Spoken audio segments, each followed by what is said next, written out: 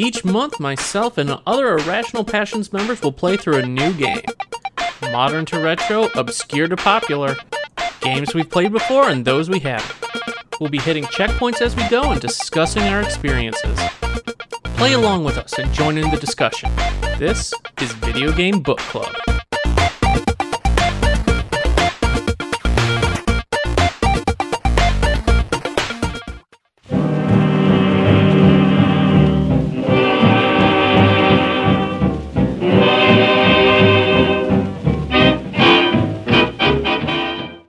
Welcome, everybody, back to Video Game Book Club. I am once again your host, Scott. Today, I am joined by, joining us for the first time, the final member to make his appearance on Video Game Book Club from IP, Mr. Logan Wilkinson. How's it going? Hey, hi, it's me. I'm doing good.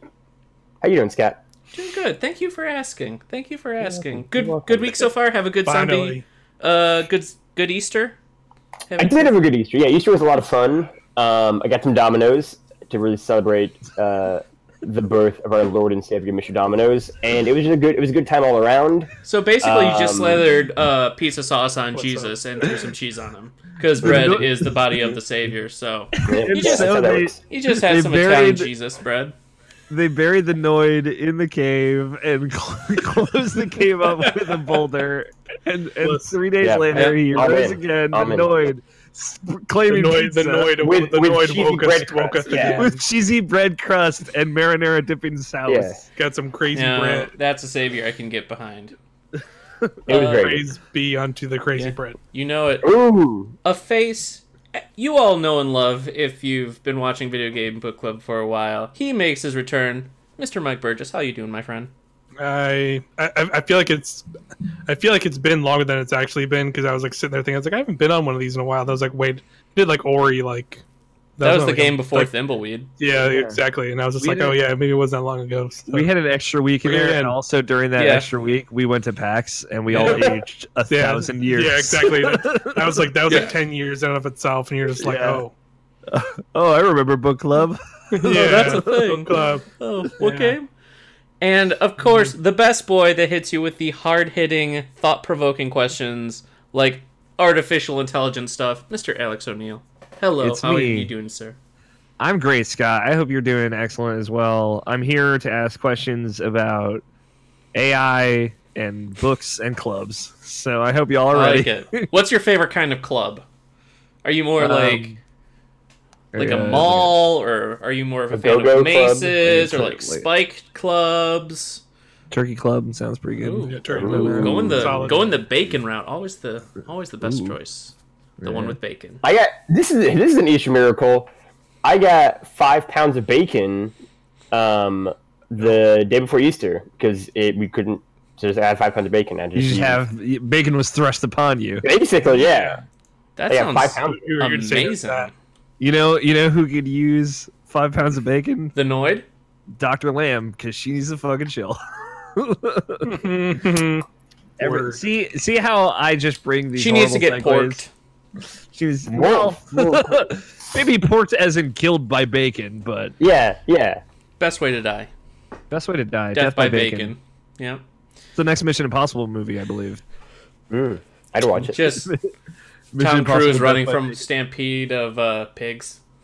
Absolutely. I'd watch it.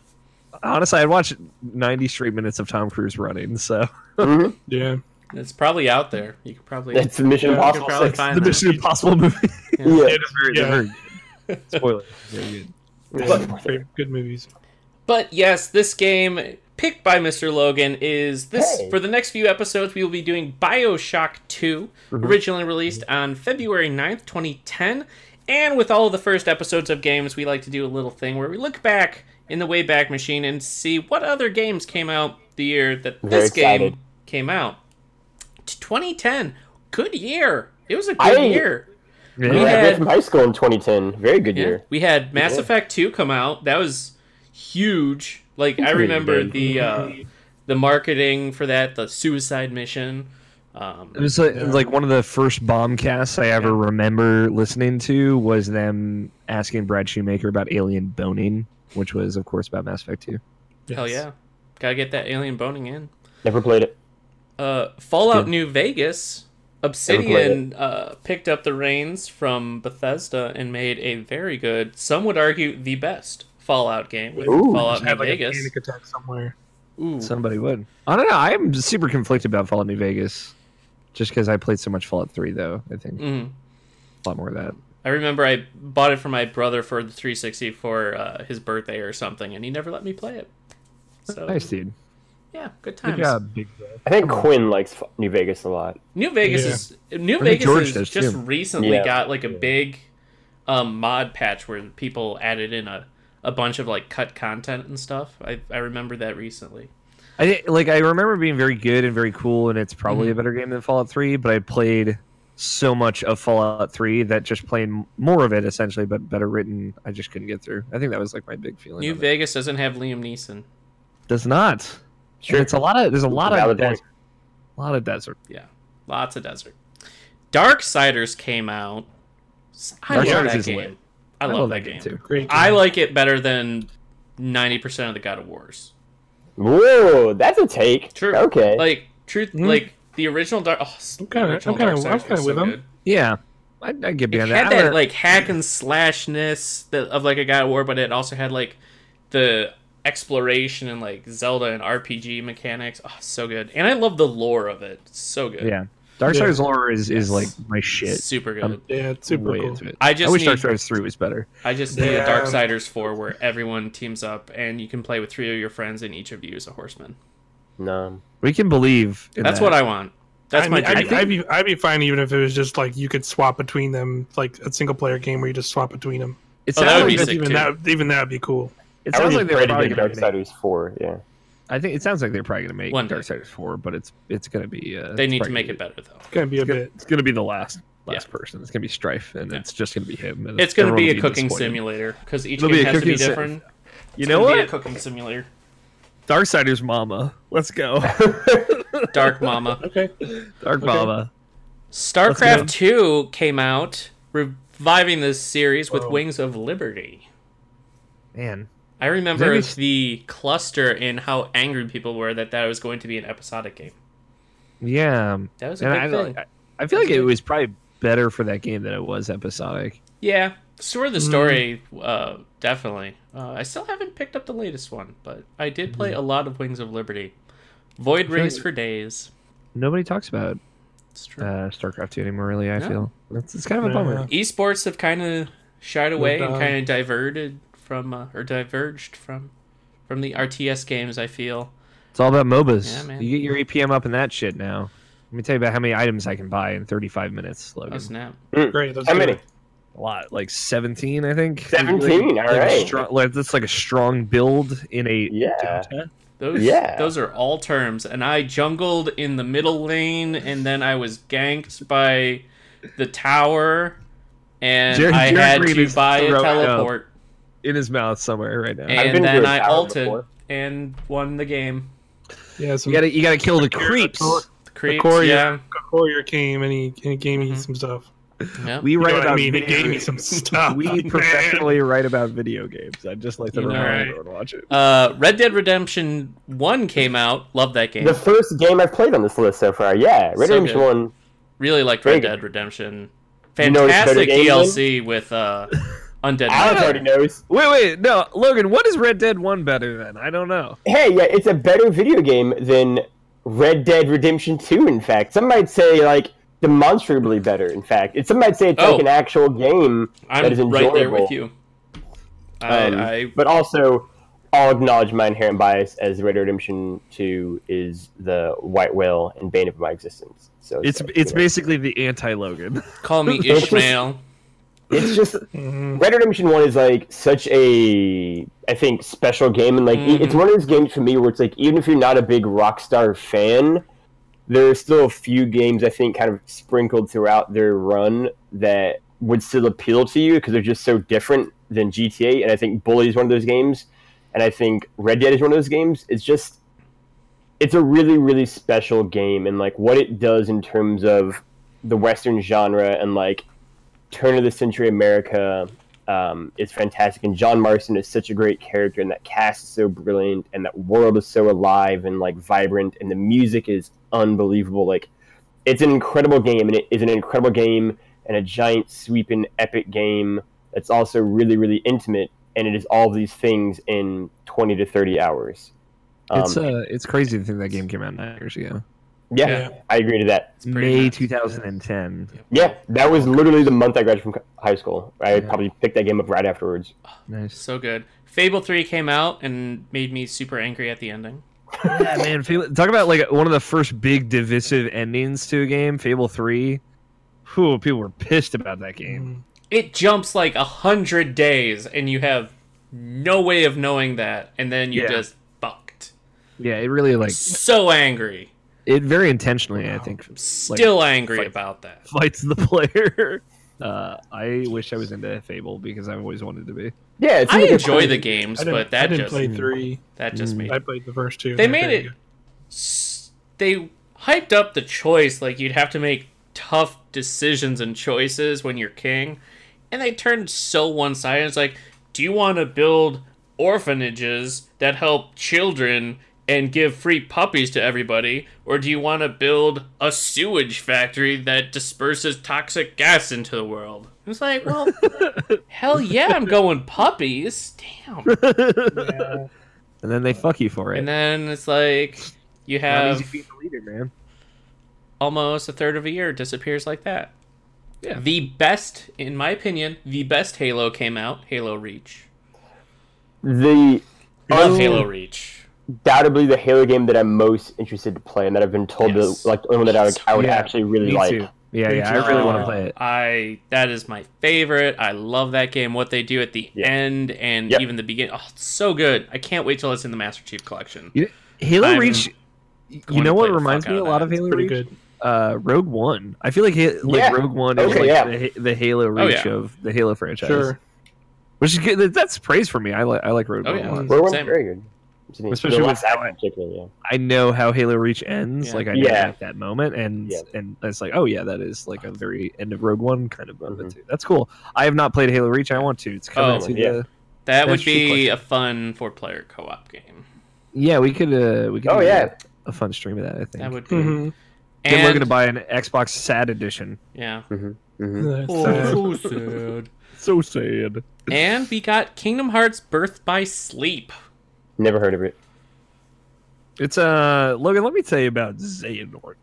Yeah, talking about all that Origin story. Let me tell you about my boy. Can I- Xehanort? I'm going to tell you about the Keyblade, but not the Keyblade you're thinking of, like the Keyblade, like It's the like a Greek symbol. letter Keyblade. Yeah. Mhm. And Leonard Sometimes it's called Nimoy's in there. Like Kai. I'll say like Birth by Sleep. Leonard Nimoy, Mark Hamill. Like you got these huge names that they added to that franchise. Like in both roles that they did really well. Birth by Sleep Yeah. is a really. I good love game. Birth by Sleep. It's one of my favorites of the series. But we're not here to talk about any of those games, even though we could Wait, easily. Scott. Even though we just did. We did skip Alan Wake. And I do True. like. I feel That's true. I'm sitting here like looking at Mike, wondering if he's gonna say something. It's true. We did forget Alan Wake. Good game. Needs a Another game I've full-blown never sequel. played. Oh, that's like the most Logan video game. It is a I pretty feel Logan like. video game. Yeah. Very Stephen King, very like northeastern town. Like it's Mhm. good. That's Yeah, like it's pretty if I ever stuff. lure you into my Great game. home, Logan, I'm gonna make you play that game. I mean, I've been in your home multiple times over multiple years. I mean, just the two of us, intimate, the like two you know what I mean? Ooh. Oh, yeah, hell yeah. Now you're talking Alex my language. rocking those like martini briefs Yeah. and stuff that he was rocking at PAX. Oh yeah. That's- He's a kid in this. he did. But yeah, you can go on. I'm sorry, Scott. Oh, no worries. Alan Wake deserved at least a mention. But yes, we are here for BioShock 2. The initial checkpoint was to get through Ryan's amusement, and we're going to do things, the format. We're trying something new with this episode, with the next few episodes, changing up the format a bit.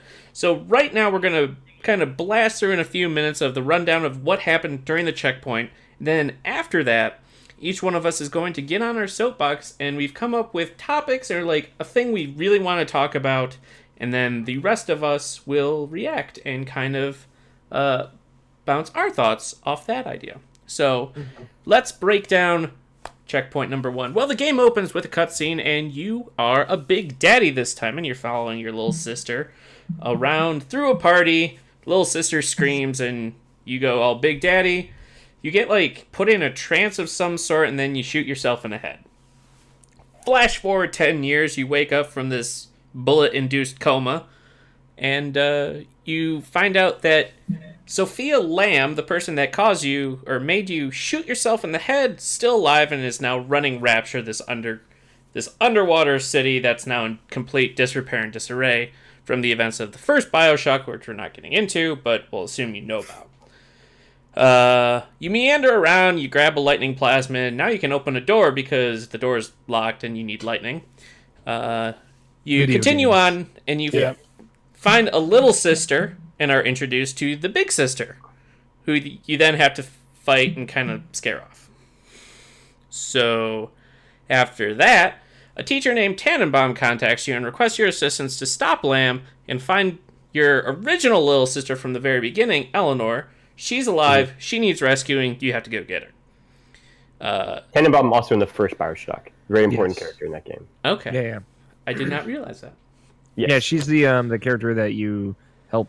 You give the little sisters you Yeah, to. and that she's the one who snaps the Bioshock 1 spoiler alert, I guess, but like the one that snaps kind of Ryan and all those guys kind of control over you is Tannenbaum. Okay. Okay. She's basically like the moral compass in terms of like the good side of things in Rapture. Yeah. Okay.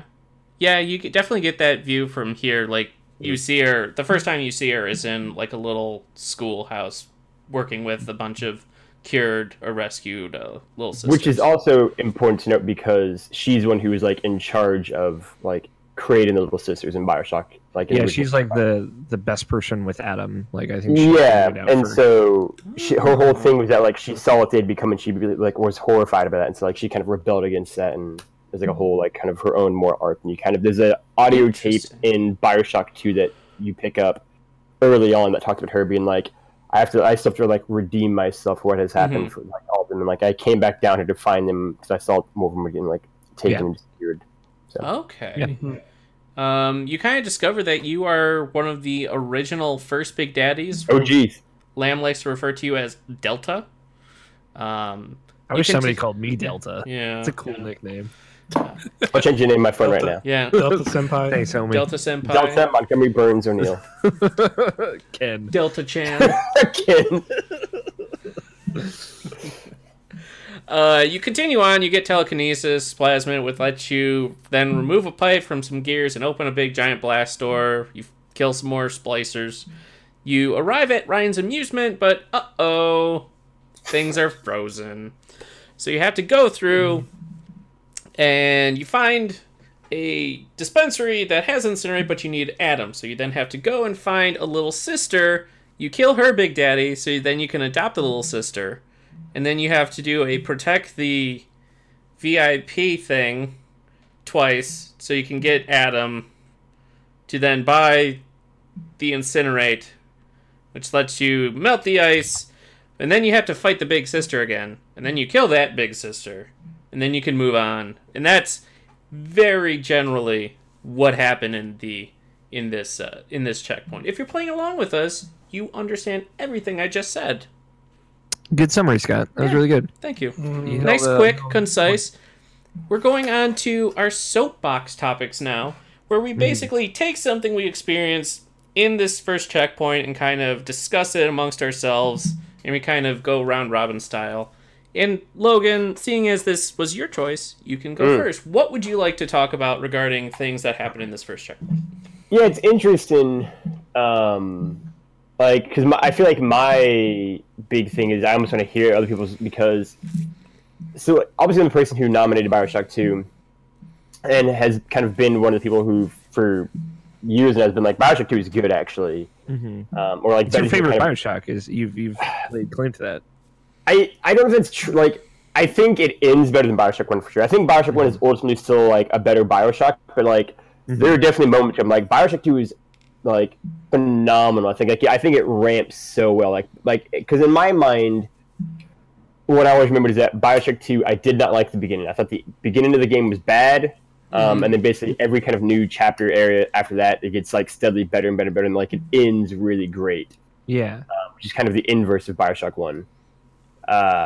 But I think that Bioshock 1 ultimately is probably a better video game, but Bioshock 2 is, I think, really great and really clever, and like is a really fascinating, I think, mirror to what Bioshock 1 is in a lot of ways, like obviously being about like collectivism and like that kind of sort of thing, and then like the mirror to Andrew Ryan and the first game that we had with Sophia Lamb, the kind of more like religious frenzied nature of things here, and just the fact that it's still like a survival horror game in a lot of ways, like Bioshock 1 is, and unlike Bioshock Infinite, it's a neat video game. It's a rad video game. And so for me, like, diving back into this now, I guess like the immediate takeaway thing that I'm most surprised by was that the beginning of the game isn't as bad as I remember it being, which has been like a nice surprise. 'Cause, like, I remember it being, I've said for years and years and years that like the beginning of the game is like rough, like it's not very fun. And I can remember it being like bad, and now playing it out, it's like this is fine. Especially like before you get to Ryan's amusement, I was like, this is good. Like I have no objections to any of this stuff. This is all fine still. I'm sure we'll get into it more in depth later on, but like Ryan's amusement, I think is still really good. I think it's also like a little long, a little drawn out. But no, like for me, I guess it's just like the game is better than I remember it being so far. And this is the part that I thought would be the weakest. So like going forward, I'm fairly encouraged, right? Like I've been hopping around a little bit here. Like I have no beef. I've never had any problem with like the Big Sisters and those fights. I've never thought they were like terrible or bad. I never thought that it was like terrible or bad to play a Big Daddy. And even now it's like, all right, I'm a Big Daddy, I guess. It's not like anything kind of crazy. And so I don't know. Like I'm almost more curious to hear what you guys are going to talk about in your soapbox, and then have that conversation. So call and response. Yeah. One of the ones because you guys have more passionate feelings, I feel like. Yeah, I mean, like the thing is, like I'm kind of like with you. I think like the intro is fine. I think one of the things I brought up is like how much of a like this is very like one of the soapbox topics I had to specify was like this is like of an era of sequels that like the beginning part of it is like you played the first one, here's the second one, right? Like I think Dead Space 2 is very much like we played that not too long ago. I think that's very, very similar, and it's like here like I remember like that whole you're running through the mental hospital, and then you get the gun, and it's like okay, you've got the plasma cutter, you're in. It's Dead Space again. And that all happens like very fast. And Bioshock 2 is the same way. Like, you're in. Like, here's your intro. Here's kind of what's going on. Here's your gun, your weapon. You're in. Yeah, that was one thing that surprised me. Having not played this game before, is it drops. I was surprised how fast it really kind of just drops you in, and then it's go time. I was expecting more of bit of a lead up. But after that intro cutscene where you get shot in the head and you kind of come back to life, once you find the gun, it's like boom. Okay, you're playing Bioshock again. You're playing. You're playing. It's the original. Yeah, the original Bioshock has like a much longer lead time too, right? Like there is that thing of like there's a lot because you start off in like the water basically, but even like getting into Rapture, doing stuff like shooting you out of the thing where you get like the whole amazing view of it, which is all leading up to. But then, like, even when you get into the thing, like, you start off for that game with a wrench. And you have a wrench for, like, a hot second in that game where you just don't even have a gun still. Like, it's a long lead up in that game. The thing is, I think, like, time to gun, which is my new, like, stat tracker that for all book club, TTG. Time to gun, I would bet, like, the time between you get the pistol in Bioshock 1 and the rivet gun in Bioshock 2, I bet they're pretty similar, though. Because you're walking around with a drill for a pretty good long while. In this game too, so I guess like it's tough because the intro to Bioshock 1 is like iconic to me. One of the most iconic video game openings of all time. Yeah, right? It's crazy how like that imagery and how it's like so many games also like comp from that imagery, like that specifically like walking into the lighthouse tower and kind of like the lights coming on one by one, the splicer that attacks your boat, like when the screen goes up when you're in the the submergible and you see Rapture for the first time. Like all that stuff has been revisited in a lot of other video games. And so like even in this game, you have a bit of a scene where you see the Rapture vista of Rapture again. It's yeah. after the glass wall breaks and you're underwater for the first time. It kind of opens up and you see Rapture again. Yeah. I think for me, and I had this conversation with Jarrett last night before we recorded Input, I think part of the reason why I like Bioshock 2 is that, and this seems obvious, like, because it is like an actual, it feels more like a sequel to Bioshock 1 than Bioshock Infinite, even though Bioshock Infinite was like made by the guys who did 1 and 2 was not made by that team.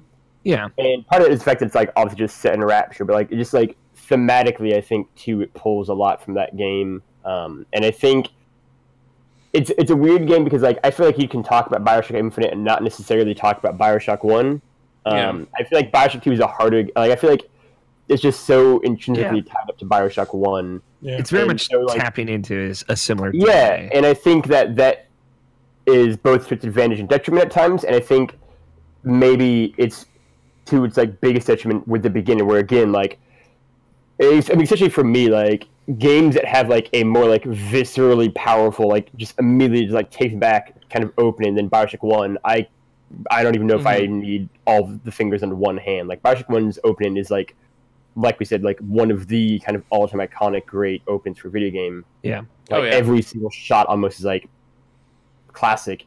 And Bioshock 2's is a much different opening. But I think that I still like what Bioshock 2 is doing. It's very, and I appreciate the fact that Bioshock 2, that it does have that kind of just like boom, in and out kind of tutorial. Like it doesn't really miss. It's like you've done this. Like we're not gonna make this be like an hour-long tutorial thing or a 30-minute long tutorial, because they don't need that. And like a big part is like I'm a little conflicted on it too, because I know the benefit of this brief tutorial is that we're kind of in it faster, and then we're gonna get to the way Bioshock 2 plays out. Because I'm kind of in a similar boat to you, Logan. I remember. And I think, Mike, you might have mentioned this too. Like, I remember like the mid to late section of Bioshock 2 being some of the best parts about it. It's just a matter of kind of getting there. I didn't remember the opening of this game like whatsoever. I totally forgot about like walking through the party in like 1958 New Year's Eve, like Rapture. Like I forgot completely about that. Is a cool moment, right? That's actually like the day like Rapture falls. Like you're walking through that party like right before it happens, and it's like that's a really cool like neat tease, and like I think, because there have been a few like audio diaries that I've picked up along the way too, where it's like it'll be people on that day still. Like there's one in particular in Ryan's Amusement where it's like a school teacher or something like putting kids to sleep, and it's on that day. Yeah, when everything goes to hell. Yeah, and it ends like as people like running in like shooting gun stuff and stuff like that. And it's like I think getting those glimpses of that day are really cool because it just fleshes out the world more, right? And like Bioshock 2, I think has the advantage too of like being set after Bioshock 1 too, so we do get both kind of the fallen Rapture that is in Bioshock 1, but also like what happens after Andrew Ryan leaves and like all of the big sisters are freed. I mean, all of the little sisters are freed potentially at the end of Bioshock 1, right? And like somebody came through and just like wrecked shop basically, like shut down Rapture basically is how Bioshock 1 ends, and it's like to see what happens next. I think is really cool as well, and how that kind of compares with like the fall of Bioshock in Bioshock 1 events is really neat. I'll say one thing, and then someone else can kind of chime in with a thing that they had written down. One thing about like the whole intro and seeing Rapture again, and you see like just how enormous it is, right? A thing I've never felt in any Bioshock game, save for maybe Infinite to some extent, is like the true breadth and size of the location, right? I love one of the biggest things I'd love about like a modern Bioshock game, right, is like being able to be influenced from open world games like Witcher or like even Breath of the Wild, like of like making like going to these really disparate parts of this massive city like feel like I'm traversing a long stretch of land, right? Like a lot of the transitions in both Bioshock 1 and 2 are like go into this bubble, go underwater, you're in another part of the city now, and introducing yourself to that part or whatever. But I'd love the idea of like Very segmented. Yeah, it's very segmented, which is fine. Like a lot of games of this era were, but like it's the go into a room and wait for a load while you're in an air pressure thing. Yeah. One of the coolest things about modern games and some of the more recent games, especially, like, is how they can just be open and huge all the time. So a non-segmented BioShock game would be really, really cool. Oh, I completely agree. A much more being able to explore all of Rapture would be really, really cool. I still wanted, like, it's still a dream. A Metroidvania style. Yeah. Like BioShock, I think, could be really cool. Set like Rapture. Or even like a Doom 2016 style, like just like a very expansive. I know that's like a level-based shooter again, so I'm again creating the same problem. But like in that era of like kind of stretching and going so far, and you get like new powers as you go through it. If they made that game and it was also set before the fall of Rapture, that's like the dream game, I think. Yeah, that would be cool. Make it happen. Yeah, let's go. Alex, what's your point? Get on your soapbox. I mean, my soapbox was really the opening stuff, but like the one I have here, I guess that both of you two wrote it to some extent as well, is that it doesn't matter at any point that you're a big daddy. Not yet, at least. And I know like that stuff is coming, right? Like I know like the big stomp that you get is coming in, like the drill charge and stuff. But there's just and even like the narrative stuff too is coming. Yeah, and it's weird that they, and I'm sorry if that's like spoilers at all for you, Scott. But Scott, I know that they do stuff with you being a big daddy, but it's like kind of a bummer that right out the gate it does not feel like they're going to like it.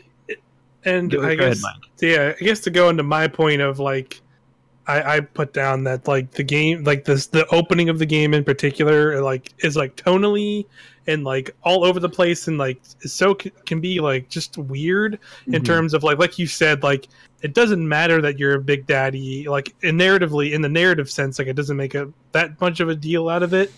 It just kind of goes like, yeah, you're one of the old ones, and it's like kind of their quote unquote reason to like make it not necessarily so like you're kind of like these newer ones that are much more powerful, even though you in this segment beat a newer one, like two newer ones technically, because you have a big sister as well. But the other sense of the other end where I felt it of, and I think there are plenty of other games where there's been a case, especially in that era of like there's a lot of like weird like narrative dissonance and just weird tonal stuff of like here's this scene and this eerie, creepy music that's playing, and like you're in Rapture, it's BioShock. You remember that first game, and it's great. But then, like at the same time, I'm a big daddy, and I have a big drill hand, and I'm killing like 20 dudes as I like run through a room. Yeah, and it's like you said, like, there's no real build up, and it just felt like super weird. Where it's like I don't necessarily need like a tutorial, but having a little bit more of a build up of like you are kind of this big daddy that's just kind of come back after all these years, and you're supposed to be weaker. Like I thought there had been, I don't remember you we only played like this was a relatively short time span we played through the game, and like I already have like 3 different guns, like 3 different kinds of plasma.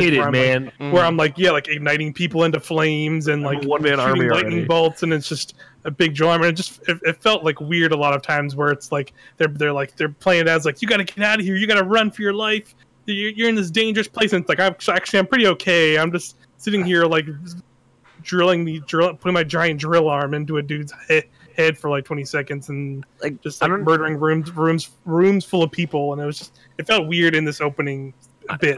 I don't know if you remember, like Mike or Logan, like, and I know you didn't play it before, Scott, but like the pre-release like build up to this game, I remember like "Be the Big Daddy" was like, I think like the marketing phrase for it. So I think like when I think of that, and I remember maybe it didn't bother me as much the first time I played this back in like 2011 or whatever, but I remember feeling like there was like a lot of missed opportunity. Like for that narratively, like I think they to some extent later on in the game, especially like justify you being a big daddy mechanically. Like you feel heavy, you can do some stomping and crushing around and charges and stuff. That's very cool. And they get there, and I'm excited to get there. But like I would have been more interested if you were a big daddy, like pre the fall of Rapture, like how long were Big Daddies around in that era? And what would a Big Daddy know about the inner workings of Rapture that an average splicer person wouldn't know? And I feel like they kind of allude to that with the maintenance shafts, and like you being able to open them and kind of get through these secret tunnels. But I feel like I want to have knowledge about this world that no one else would because they're not as ingrained in it, but I feel like I'm coming into this knowing as little about Rapture as I would if I came into the first one, right? Yeah. And that's kind of a bummer. But that's tough because it's kind of a voiceless protagonist and things like that. So exactly. And you're struggling with that. Yeah, exactly. And it's like you said, like I feel like in this opening bit and these opening parts, I feel like they're struggling with like. They are trying to like be like, remember that first game and how cool it was and how spooky and like how like I have all these iconic moments. But in this time, like at the same time, they're trying to like have you be this other thing, and like it feels like they're very at odds in these sequences where they're trying to play it up as kind of like you're kind of in this spooky, eerie. You're like in like the fall after the fall basically, but you're supposed to be kind of on the run, so to speak, and you're not really. Like I feel like I'm totally capable, like a totally capable Big Daddy where I can just like run through murder dudes, but that's just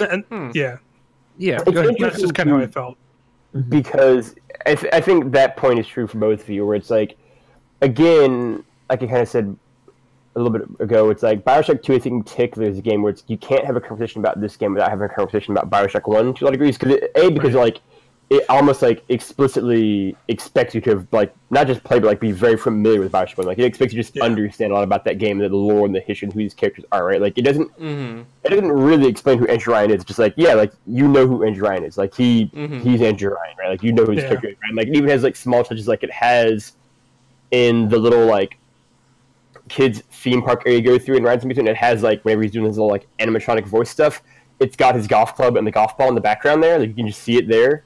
And it's like a nice little like Easter egg like wink kind of nod thing, and like it just kind of expects you to have already been familiar with these characters in this world. And like again, I think it also, to Mike's point, like like it's been like remember this moment and remember like this kind of theme and like this kind of moment and this feel and all these like things we did in the first one. At the beginning, I think as the game goes on, it really starts to kind of establish itself more. And in particular, I think it's going to start, ironic enough, like where we pick up after this is where, like, for me, it's like it really begins to kind of take hold in terms of like really coming through like its narrative storyline, like these characters and like fleshing out kind of the cast around Sophia Lamb. It really starts to develop more, and also in terms of like fleshing out like the Big Daddy like personality, for lack of a better word, and like what you're doing, right? Like. Again, part of the reason why I think I liked Ryan's Amusement the least out of all the sections, and why I thought it was like not that great, and now I'm like it's fine, is that like the ones that come next are going to start really, I think, building out Bioshock 2 as its own thing, where like by the end it is not really leaning on Bioshock 1 at all. Like it is very much fleshed out what it is by that kind of point, and like I just kind of get it set up now, I think. Yeah, and going off what you're saying, like if. Going off my memory, my hope going forward is like I feel like the beginning of Bioshock 2 is like very much the end of Bioshock 1. Yeah, kind of, it's almost like an epilogue in a way. Yeah, it's alluding to kind of what you were saying earlier, and like how like 1 gets worse as it goes and this gets better as it goes. But like it is like an epilogue. It's like a lot of like the audio logs and things, like there's not like I don't remember there being a ton of Andrew Ryan references past what we've seen. Or at least I hope not, because they do kind of like establish and then divorce themselves from that and move on, and then it does begin establishing like this is what Bioshock 2 is all about, and this is what like this 1968 like time frame is going to be about, and like we get a little bit of it. And one of my favorite parts about this section is I forget his fucking name, but the guy whose audio logs you find that are the dad.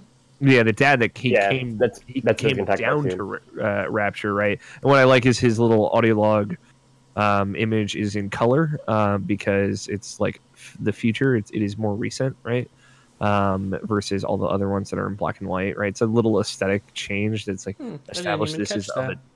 Yeah, like his audio logs are of a different era than everything else that you're reading, and you're going to get more and more of that as we get like further and further into the game. His storyline's really good, and his storyline's really good, and it's this thing of like this guy came to Rapture way after it fell, like after BioShock 1, and he kind of just stumbled into it, not really know what he was getting himself into, and kind of like reliving BioShock 1's fear through his is really cool. And that's the thing that they continue doing cool stuff with going through the game. So I think because you kind of said it too, like BioShock 1 was essentially like the second fall of Rapture, right? Like it was a thing of like the fall of Rapture on New Year's Day 1959, but then it's like when BioShock 1, the events that happened, it very much is like the end of Rapture. Like it should have been the end of Rapture. Like again, like Tenenbaum's auto diary pick up is like she left at that point too. She left and was like, this is the like Rapture's over, all the little sisters are free. We've kind of like absolved our sins of this at least as much as we can, and I'll live in like guilt and like whatever. And then in that diary, she's like, and they all kind of grew up and like forgot about me, and I was like, and I'm thankful for that. They shouldn't remember any of this. And then it's like they said again, I've getting disappeared again, so she came back down to like new little ones we didn't like stolen and kidnapped, brought down. And so it's like, I think the stuff where it is just like, all right, BioShock 1 happened, and like in the interim, something like fucked up is going down here now. Somebody's kind of filled that power vacuum, and it's coming from like kind of the other side of the political spectrum. It's just very, very like neat, and I think we're just going to get more and more. We're going to get more and more of BioShock 2 being its own game, and like what we're about to play 2 is going to be cool because it's like, and we kind of saw it because you got like an introduction of like Grace Halloway's like audio diary log thing there. It's going to be like, you're going to see teases, I think, of like a direction they're going to go in with BioShock Infinite as well, and like the next section in particular. And it's just like a really cool. The game's going to do cool things. I'm pretty excited. Yeah. The beginning is still very much very BioShock 1 heavy. And like what I like to Alex's point is that we're going to still get Andrew Ryan audio logs, but what they're going to be are kind of him. You're going to kind of get like contrasting him and Sophia Lamb. It's going to be like kind of like dueling political philosophies going back and forth.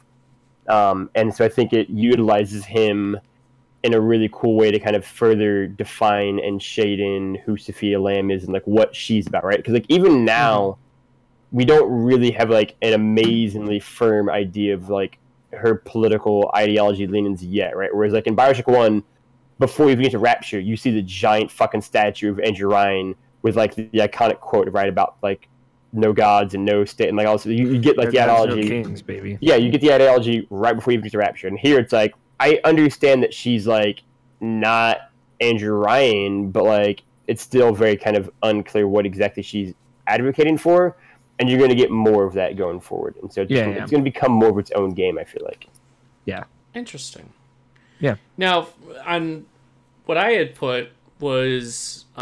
For my soapbox was playing as a Big Daddy, all the negatives, none of the positives. So where Mike said that he felt like a one-man army, I felt like I was not a Big Daddy. Like I didn't feel like having not really played much of the first one and not playing this one, I guess I had a preconceived notion of from the few fights in the first BioShock where I had played fought a Big Daddy, I felt much weaker and more kind of just sluggish, and even the Big Daddy you fight in this to get the little sister so you can harvest the atom and everything, I just felt sluggish. I didn't feel powerful like I feel like I should have, and like.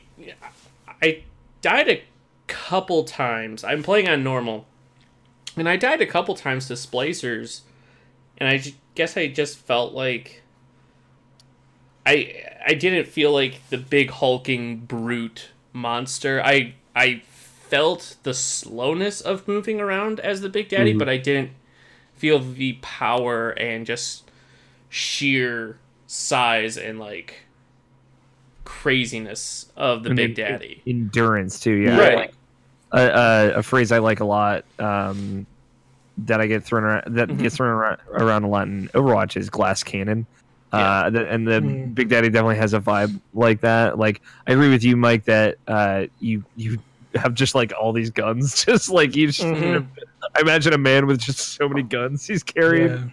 He's like, oh, here's my pocket full of magic powers. Also, like, you are like a militia level of weapons, but like you just go down so quickly. Like, you think about the Big Daddy that you fight, the Big Sister, everything like that. And I do appreciate that they certainly made it easier to kill bigger things as a big thing yourself. Like, those threats are less threatening.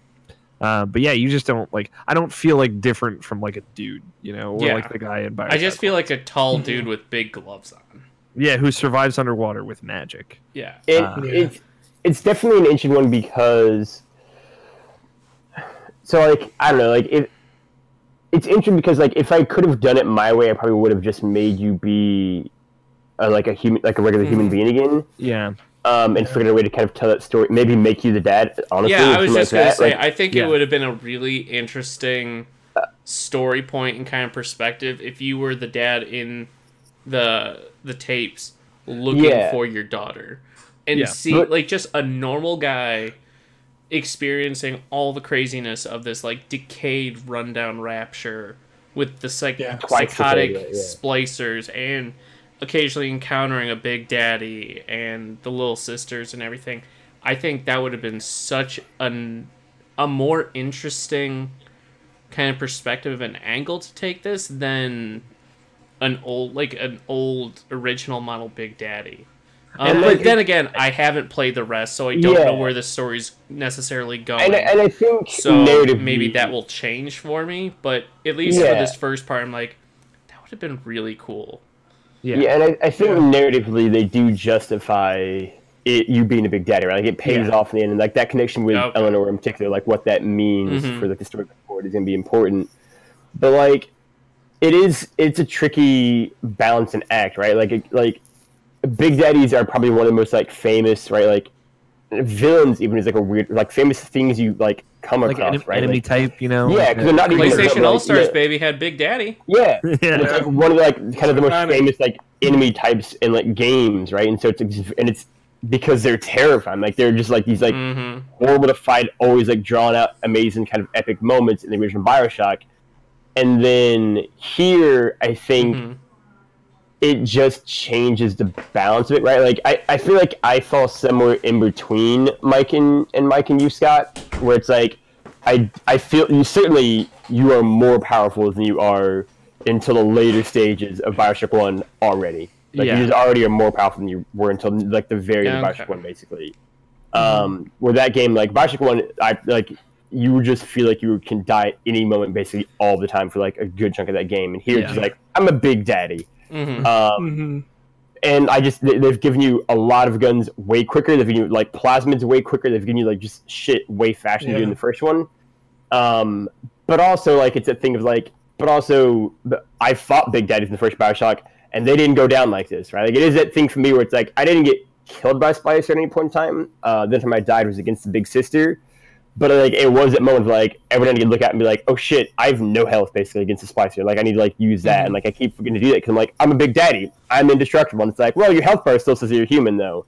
Like your health bar doesn't really, like act necessarily any differently, and it's like you kind of have to like get like mentally past like your Big Daddy and be like, but I'm still super vulnerable, even necessarily if it doesn't make sense.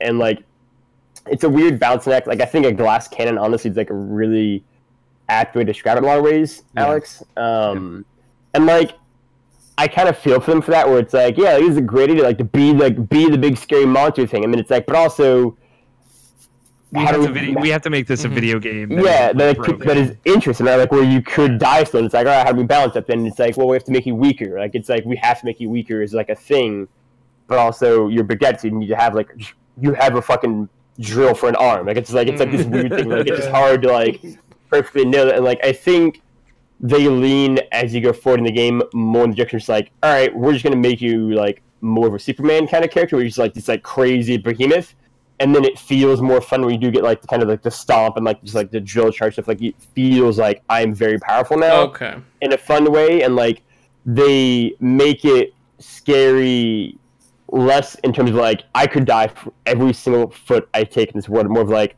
it's just a creepy ass world. Like what's happening is like really weird and like unnatural and like kind of deranged, and like the big sister fights become like the big daddy fights, and like it definitely feels less like life. Because like Bioshock 1, like I never felt safe unless I was like in like a bathysphere kind of thing. Unless I was like at the end of a level, like I would never really feel safe.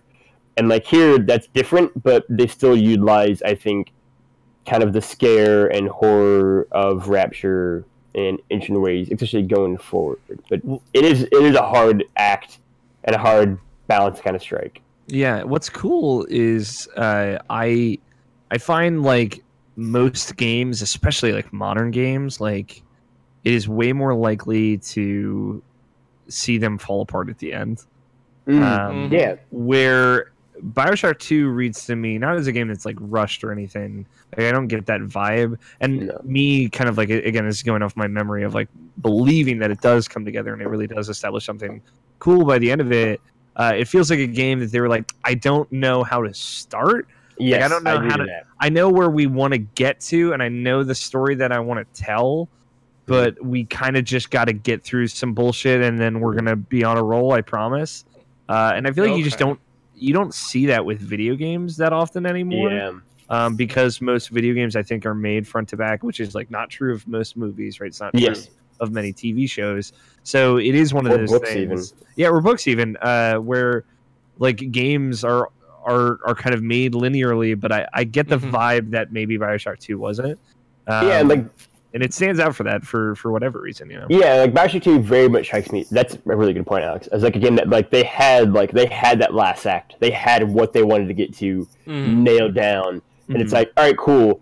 How do we get to this? Right? It is a thing like, especially the beginning part here in particular is very much like, all right, like we know the cool like social issue ideas and like kind of like racial ideas and like philosophical ideas and political ideas you want to get to and really like explore around and kind of like roll around in, but also like we have to like A, physically get to those locations, but B, like how do we stormers get to the locations? It's kind of like, all right, like we're gonna do a 10-year jump for starters right off the bat, and then we're just kind of like have you like literally like travel there via like this like train thing, and it's weird too because like so many of like the big characters in this game have like sort of been introduced, but also like haven't been introduced at all, and it's like it's strange to like kind of know where we're going and then be like, man, like this is like a weirdly, it is a beginning that is just kind of like, all right, we just need to get you here. We need to get you to this spot, right? And like in a way for me that like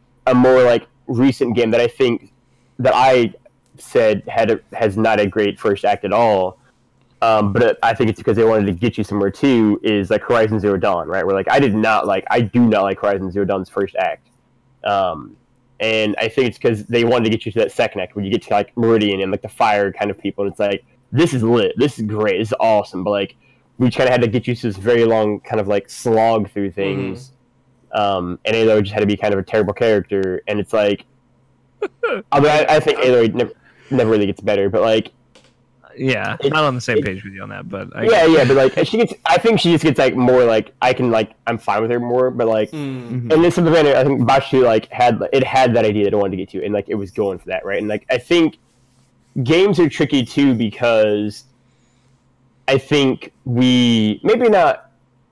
I think beginnings are important in games to like a degree they're less important in other things, right? Where it's like if like the beginning of a movie is bad, it's like, all right, the whole thing is 2 hours long. It's like I can sacrifice like 10 minutes of it not being bad, or like 10 minutes of it being bad to get to like the hour and a half of it being great, right? Whereas in the game, it's like, well, this is it's a longer time commitment, and B, it's like the investment because you're like actively doing it, and I feel like we demand something be really good immediately. Otherwise, like we're just gonna bounce, we're gonna drop after it. Where it's like if the first like chapter book is bad, it's like, all right, like it's a big book or it's a movie kind of thing. Like we just like value these things differently, right? And like I feel like beginnings matter just so much more, right? Like and this is true. Like for like I can think of games that like I've been like, man, like this beginning is like whatever, right? And like maybe the game got great afterwards, and maybe it didn't, right? And like one for me that works in both directions is Wolfenstein, right? Where like a lot of people bounce off of Wolfenstein 1 because they feel the beginning of that game is bad. I think the beginning of the game is totally fine. That people are like we're overreacting. I like the beginning of the game too. Yeah, I did too. But like people were like it's trash, and like a lot of people did not finish that game. And it's like Wolfenstein 2. I mean, Wolfenstein 1 ends like amazingly. It gets really, really great. And then Wolfenstein 2 for me is one that like I think is fucking trash. I think the game's like an absolute disaster. And in particular, that starts at the beginning. And so it's like, all right, well, I'm going to bounce. Like, I don't have any desire to play this game. And so it's like games beginnings matter so much more than I feel like movies or like books or like plays, I guess, where you're kind of locked in. But like these kind of other story, like telling mediums, and it's like that also might be part of the issue for BioShock 2 was a lot of people might have played this game 9 years ago and been like, man, this ain't it. And left. and behind what they left at was like a really cool thing that was like really fascinating and complicated and messy and way more than they might have initially thought. Yeah. It's interesting because having not really played the first BioShock through to completion, I don't find necessarily that the gameplay in this one... BioShock 1? No. I've only maybe played maybe an hour and a half, 2 hours into BioShock 1. Wow, you know you got to the twist even in BioShock 1. Like, I know what the twist is. Yeah, but you've never gotten to it. Oh, no. That's insane. Wow. Scott, holy shit. Play it, dude. That's wild. You're like, oh, dude. That's insane. So it's BioShock 1 is a interesting great video game. From my perspective. Like, I did the gameplay and everything in BioShock 2, this first part, it hasn't bugged me. It's felt like a 2010 shooter to me. It's a pretty good one too, to be honest. Like it's pretty good. Yeah. I mean, my only complaints is like, and it goes back to that kind of that preconceived notion I have of what I think in my head what a Big Daddy should play like. It doesn't match up. So that's my only real complaint. Like I feel slow and I don't feel like as powerful as I should be. Yeah. But outside of that, I think the gameplay is fine. I think the level layouts have been good. I like the little collectibles and the tapes you can find. None of the gameplay aspect has really bugged me for this first part, and even the story stuff. But it's interesting to hear. Thank you for the Logan, Alex. Talking about how it's a bit of a rough start, having like how BioShock 1 started strong and kind of ended a bit weak, while with this one, it starts weak and then ends strong. Where for me, it's like I don't think it's necessarily weak. Nothing about playing the levels or anything. The only, I guess, thing I was kind of annoyed by, and I'm like, oh, please don't do this tons, is when you have to defend the little sister. You're gonna do it from strap in, buddy. From waves of enemies. That was like, okay, but then again, that's like such a 2010 thing. Yeah, like Navish and I have this thing where we're like, what is the turret sequence of this game? And that's the turret sequence of this game, but they do it like 18 times. Like it's the part in Dead Space 2 where you're on the drill platform. It's exactly that. Those are my favorite. If you hit the pause menu, it'll show you how many of like the little sisters are in each chapter. Yep.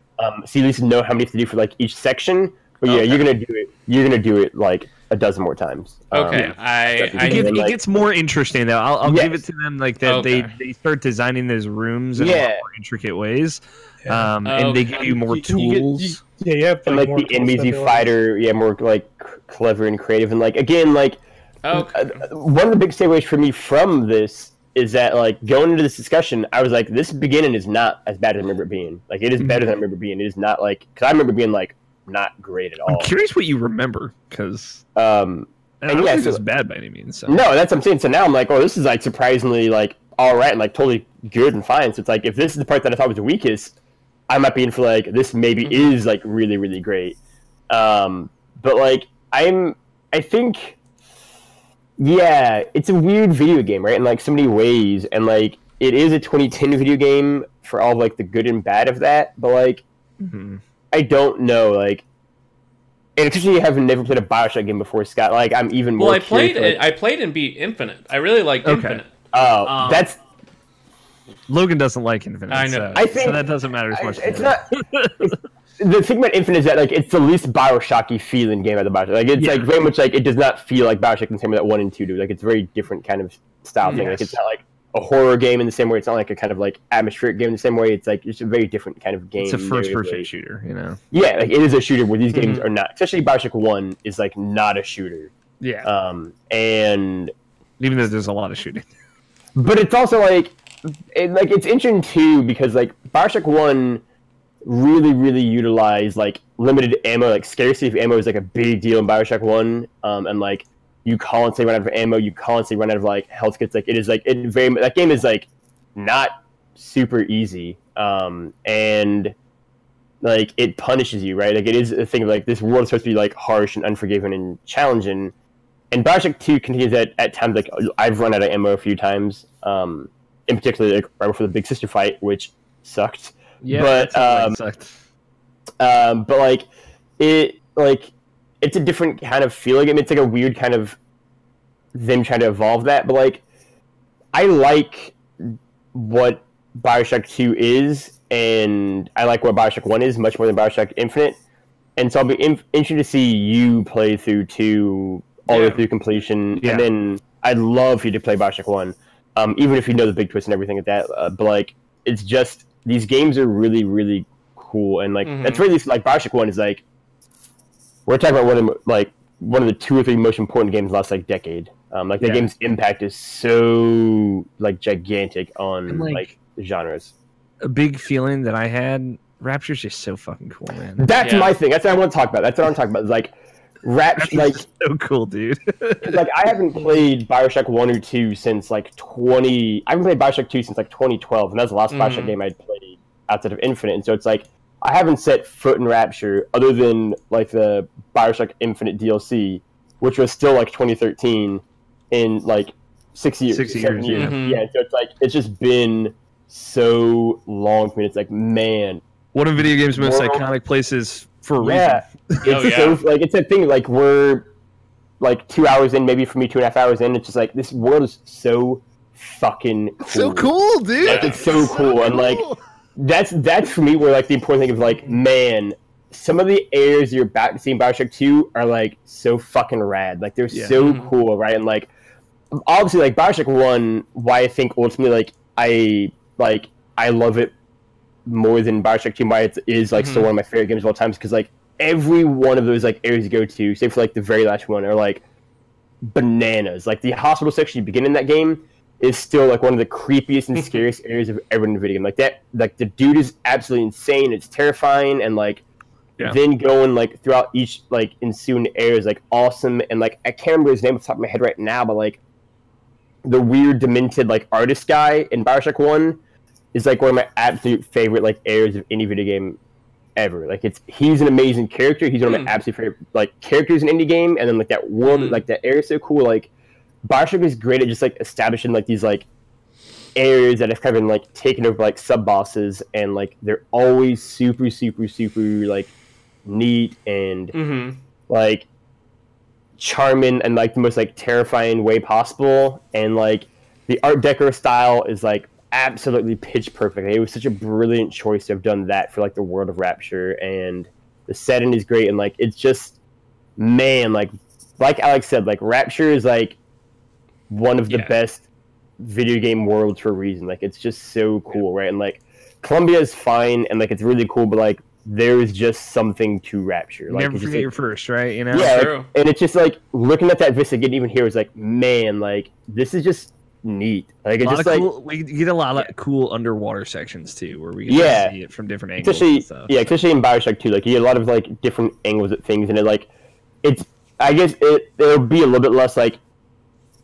oh wow, for you, Scott, but like if you've played the first one where it's like, oh, like I've been to this area before kind of thing, or, like I've seen this before, and it's like seen it again, eventually seen it again 7 years later, is like, it's like, this is cool, like this is like, it's just a neat world. Like Rapture's rad. Like it's just like that simple. Like it's just like a rad world, and getting to see that fleshed out going forward is like, man, I'm excited for some of these worlds for you guys to see. Some of them, like by the end, like I swear to God, like they rival some of the Bioshock 1 ones. Like they're very good. The thing that happened that I was pretty bummed out about, apparently that there's a bug with the Bioshock collection. And there's a limited number of save slots, all of which I used in my playthrough of Bioshock 1 Remastered in 2016. So when I realized at the end of my 2.5 hours straight of playing this part, I cannot save. It hasn't been auto-saving, and I will have to play through this all again. So that was like the very end of my session was like willingly having to quit the game, knowing full well that I'd have to go back and replay it all to go into my like save data utility in the PS4 menu and delete the Bioshock 1 saves. My game crashed on me twice. Where the game was just like... Yeah, I didn't have any issues. I'm on PC, though. I've been lucky. I'm on PC as well. But yeah, it would just kick me. It would just close. It would just kick me out to Windows, and I was like, oh, well... Weird. That's weird. Shit. It defaults. I can't play it on my TV, which bothers me. I have to play it on this tiny monitor that's in front of me instead. Yeah. But I make work with it. Yeah, it means nothing except for Alex and Mike and people who listen. Sander Cohen was the name of the guy from Bioshock 1 who's like the demented artist guy who's like, holy shit, he's so good. He's great. He's probably one of the best like sub-villains in that game. Absolutely, he's always been my favorite because he's like. So yeah, that's the third area. So I doubt you would have seen it. It's very good. Crazy. I remember a crazy doctor. Yeah, the crazy doctor is the first. I don't remember a crazy artist. Yeah, he's the area after that. He's very uncomfortable. It makes you very uncomfortable. No, he's actually the two areas. He's the one after that. Yeah. Yeah, because there's like a garden that you go through, and then you fight the artist, and boy howdy. Just throwing it out there. Should we have played Bioshock 1? No, honestly, I'm more. I mean, we're talking a lot more. Like, I feel like we're a lot more positive on Bioshock 1. Well, we're in the part of the game again where it's like, but yeah, there's so many similarities to Bioshock 1. So right, it's so much like. Totally. I mean, like again, like I love Bioshock 1. So does Alex, and so it's like we can talk about Bioshock 1, but it's like, you do too, right? I wrote about it today, so like, I'm really curious about. How? Because I played Bioshock 1 3 years ago when the remaster came out. I haven't played it. Yeah, I forgot that either of them in a while. I forgot that I played. It was 3 years ago that this remaster came out. I was convinced it was 2. But yeah, it was 2016. October 2016 was the last time I played Bioshock 1. I beat it. So that's like really relatively fresh for me. So again, that kind of hurt going into Bioshock 2. But I also know like the big third act moment of Bioshock 2, and I remember being super disappointed by it. When I first played it, so I'm really curious to see it again with a little bit more fresh eyes, and I really want to know how I feel about this game and kind of the more unique stuff that it ends up doing at the end of all this. So I don't know. I feel like Bioshock 2 is maybe the more interesting conversation. Sure.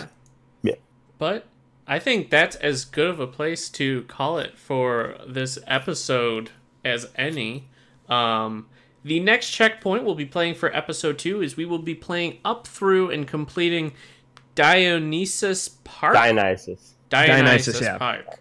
So, and any listeners out there that hadn't played the first section and just want to jump in for part 2 or like listen to this, just know that I also will be playing through the first section again and the second section. So you're not alone, and I feel your pain. There you go.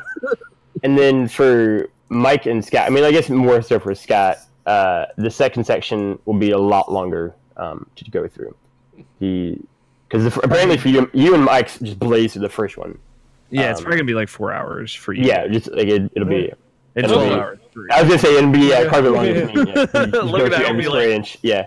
I want to get every audio diary. That's all I mean, I feel like I picked up a lot of stuff too. Yeah. I just like. You're just more efficient than we are. Yeah, I just finished. I got to the train station and like got on the train and left and loaded in that next area. And then turned it off and it said 79 minutes and I was like, oh, okay, cool. When I saw the screen that popped up and says, hey, once you leave this area, you can't come back. Even though I'd been through the area at that point probably about 14 times and scoured everything and got everything for sure, I still got stressed out. I was still like, shit, did I get everything? Props to them for putting the warning up, though. Yeah, I always like good looks. But I do get to go back, so if I missed anything, I'll let you guys. There you go. Well, that is going to do it, everybody, for the first episode of Bioshock 2. I think this is officially episode 12 of Video Game Book Club, but episode 1 Hey! of BioShock 2. Very cool. Very cool. As always, when we close out these things, we get a little info from our fellow players. So let's start with Mr. O'Neill. Where can people find you on the interwebs? You can follow me on Twitter at Alfighter27. I actually just did a big old long Twitter thread today. It's very good. Good list. I didn't realize you were also a Sly Cooper fan. Hell yeah, dude. Sly Cooper's Love great. Sly Cooper. Hell Sly yes. Cooper I is didn't realize that you did Jack and Dexter some disservice. You know, I like to do all You things know in what? service. My favorite part of the entire tweet thread was, outside of the Life is Strange, The Last of Us, and the Cinema tweets, Sure. were all very good, and the Persona one, obviously too, obligatory, Mhm. was when you did like these games almost made it, and like I know they weren't ranked, but when I first saw it, I thought they were. And number 51 was Detroit Become Human, and it's like fucking amazing. I was like, this is. I want to be like, where are George and Jarrett right now? Because I really So wanted. Mhm. Well, to give a little context, I lost a bet to my co-host on another podcast that I host for Rational Passions podcast. Brian Abishan Jackson and I bet I don't even remember what the original bet was, but I lost. I was going to have to play Devil May Cry 4, and I didn't play that before Devil May Cry 5 came out. And Abishan was like, "Okay, your punishment now is you have to tweet out your top 50 games," because he did that a couple weeks ago. You should go check that out as well. Also, So a I good tweeted list. out. Yeah, very good list. He did a great job. So it's a thread of like 60-ish tweets, my top 50 games of all time, ranked and ordered, basically keeping it to one game per franchise for the most part. I tried to keep the list pretty diverse and full of different things, but I wrote a little bit about each of them. I'm pretty proud of it. I worked on it pretty much all last night, and I'm happy with it. There's some things that are, like, now I'm thinking about it, that are not on there that should be on there. Some things that I kind of left off intentionally just because of where I'm at What's in some my of life those? right now. Give me one that should have been on there. One that should have been on there that I totally forgot about until literally this moment. I feel like terrible, and I think it was on there originally. Is Paper Mario: The Thousand Year Door. That was like in the top 15. Oh, yeah. That one, I guess I might have deleted it by accident. But that was like legitimately supposed to be there, but I messed up something. And like a couple other, like Forever Tarnished. Detroit Become Human. I really want to have a Quantic Dream game on there because I really like their games. Is Until Dawn on the list? Until Dawn is not on the list. I'm like, again, like, it was a similar camp, and I started kind of by the end of it where I'm working through the top 50. A lot of where everything is dependent specifically on the two games surrounding it on both sides, and also it's like how I feel about those games right now in this moment, and like how much I still care about them. But I really like the list. It's a very good list. You go read it. On there. Check it out. Alundra on there. It's pretty lit. But yeah, Irrational Passions podcast. I host that. We did episode 420. It was lit. Sweet. That's it. Mr. Mike Burgess, where can people find you online?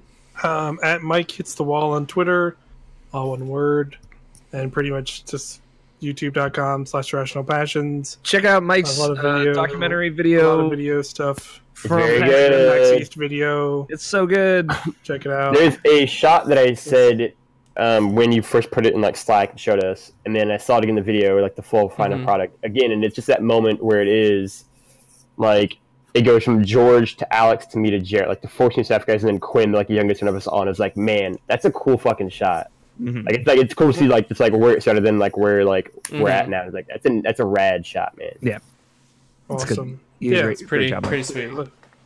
Thank you. Mr. Logan, check it out. how about you, my PAX bed buddy? Where can people Yeah, find Pax you? and Buddy. You can find me at Lefty on all kinds of social media content stuff. You know what I mean? The YouTubes, the Twitters, the Instagrams, the Google Plexes. Google Plus is shutting down. Well, yeah, you got a limited amount of time to go check them out. You got a limited amount of time to Hey, check them people out. kept Halo 2 online running for like a decade, so That was so Logan's gonna so keep cool. Google Plus going for a while. and so you can check me out, all that stuff.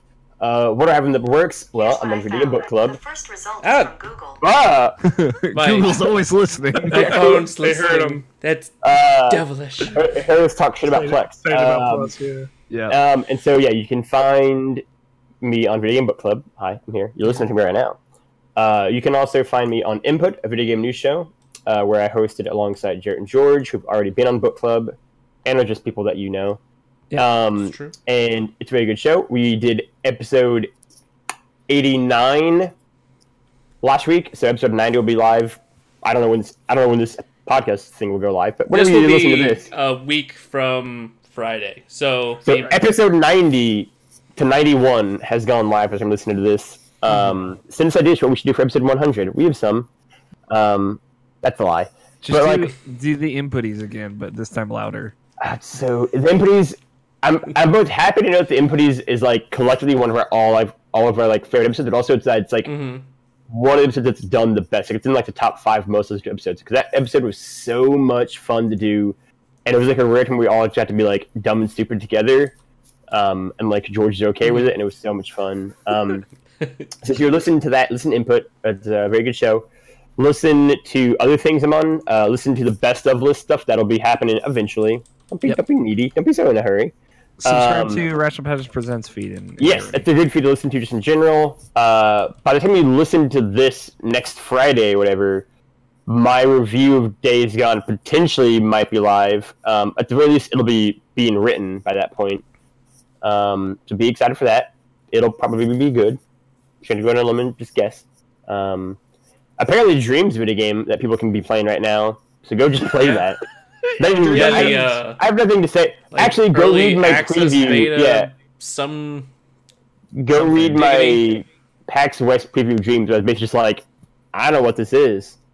I want there to be a still feel in your future, Logan, that you can come on and have a good time and not talk about Dreams at any point.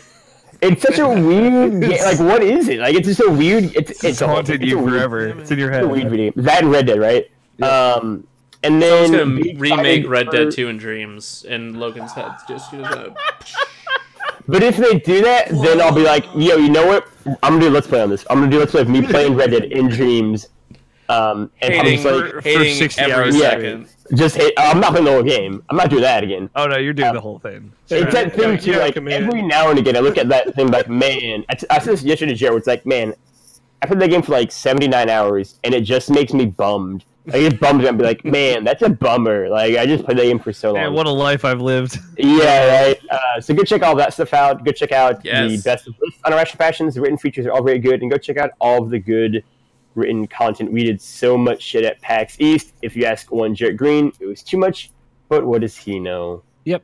Anyway. Scott, what about you? Yes, you can find me on Twitter at SolidSnake120. So look forward to that. I'm getting some sort of weird echo from somewhere. I heard that for a second too. I think we're good. I don't know where that's from because I have headphones plugged in. It was the ghost of book club haunting us. Yeah. Ghost of book club's regrets. Yeah. Okay, I'm not hearing it anymore. Yeah, it's gone. I don't know what that was, but yes, you can find me on Twitter at SolidSnake120. You can also find me occasionally popping in and blasting Mavericks over on the IP Twitch at twitch.tv/irrationalpassions. I don't know what that means. So look forward to busting. Is that drugs? It's a Mega Man thing. Don't worry about it, dude. Mavericks? Mega Man X, man. They're Mavericks. I don't know. I've only played Mega Man X, the first one. Mega Man X, the first. Yes. This time it's personal. Yeah. But yes. Yeah, that's what This the time it's Robot Mavericks. Masters are called. They're called Mavericks in the X. Oh, that's dumb. They're just called Robot Masters still. I remember. Because they go like crazy. They go Maverick. Like they go off the grid. But yes, you can find me there. Got a bunch of reviews edited that I just need to put out. I went on kind of a writing binge last week, so I got. Yeah, you crushed it, man. I was reading some of your stuff. I'm excited for people to be able to see your stuff. So yes, check those out coming up soon, and in the meantime, check back next week for the edited version. If you didn't catch this book club live, it will be up edited and looking super pretty with gameplay of Bioshock playing in the background. And then the following week we'll be doing more of this with talking about the next checkpoint. So look forward to that. But yeah, that will do it for us at Irrational Passions and Video Game Book Club. I want to thank everyone for stopping in and hanging out. Big thank you to Mr. Logan, Alex, and Mike for playing Bioshock with us, and a special thanks to Logan for suggesting it. I'm noticing I'm getting my experience with these series just jumping into the second game. Did it with Dead Space, did it with BioShock. That's going to be a thing now. So. Yep. Pretty much. Thanks for stopping in, everybody, and we'll catch you all next time.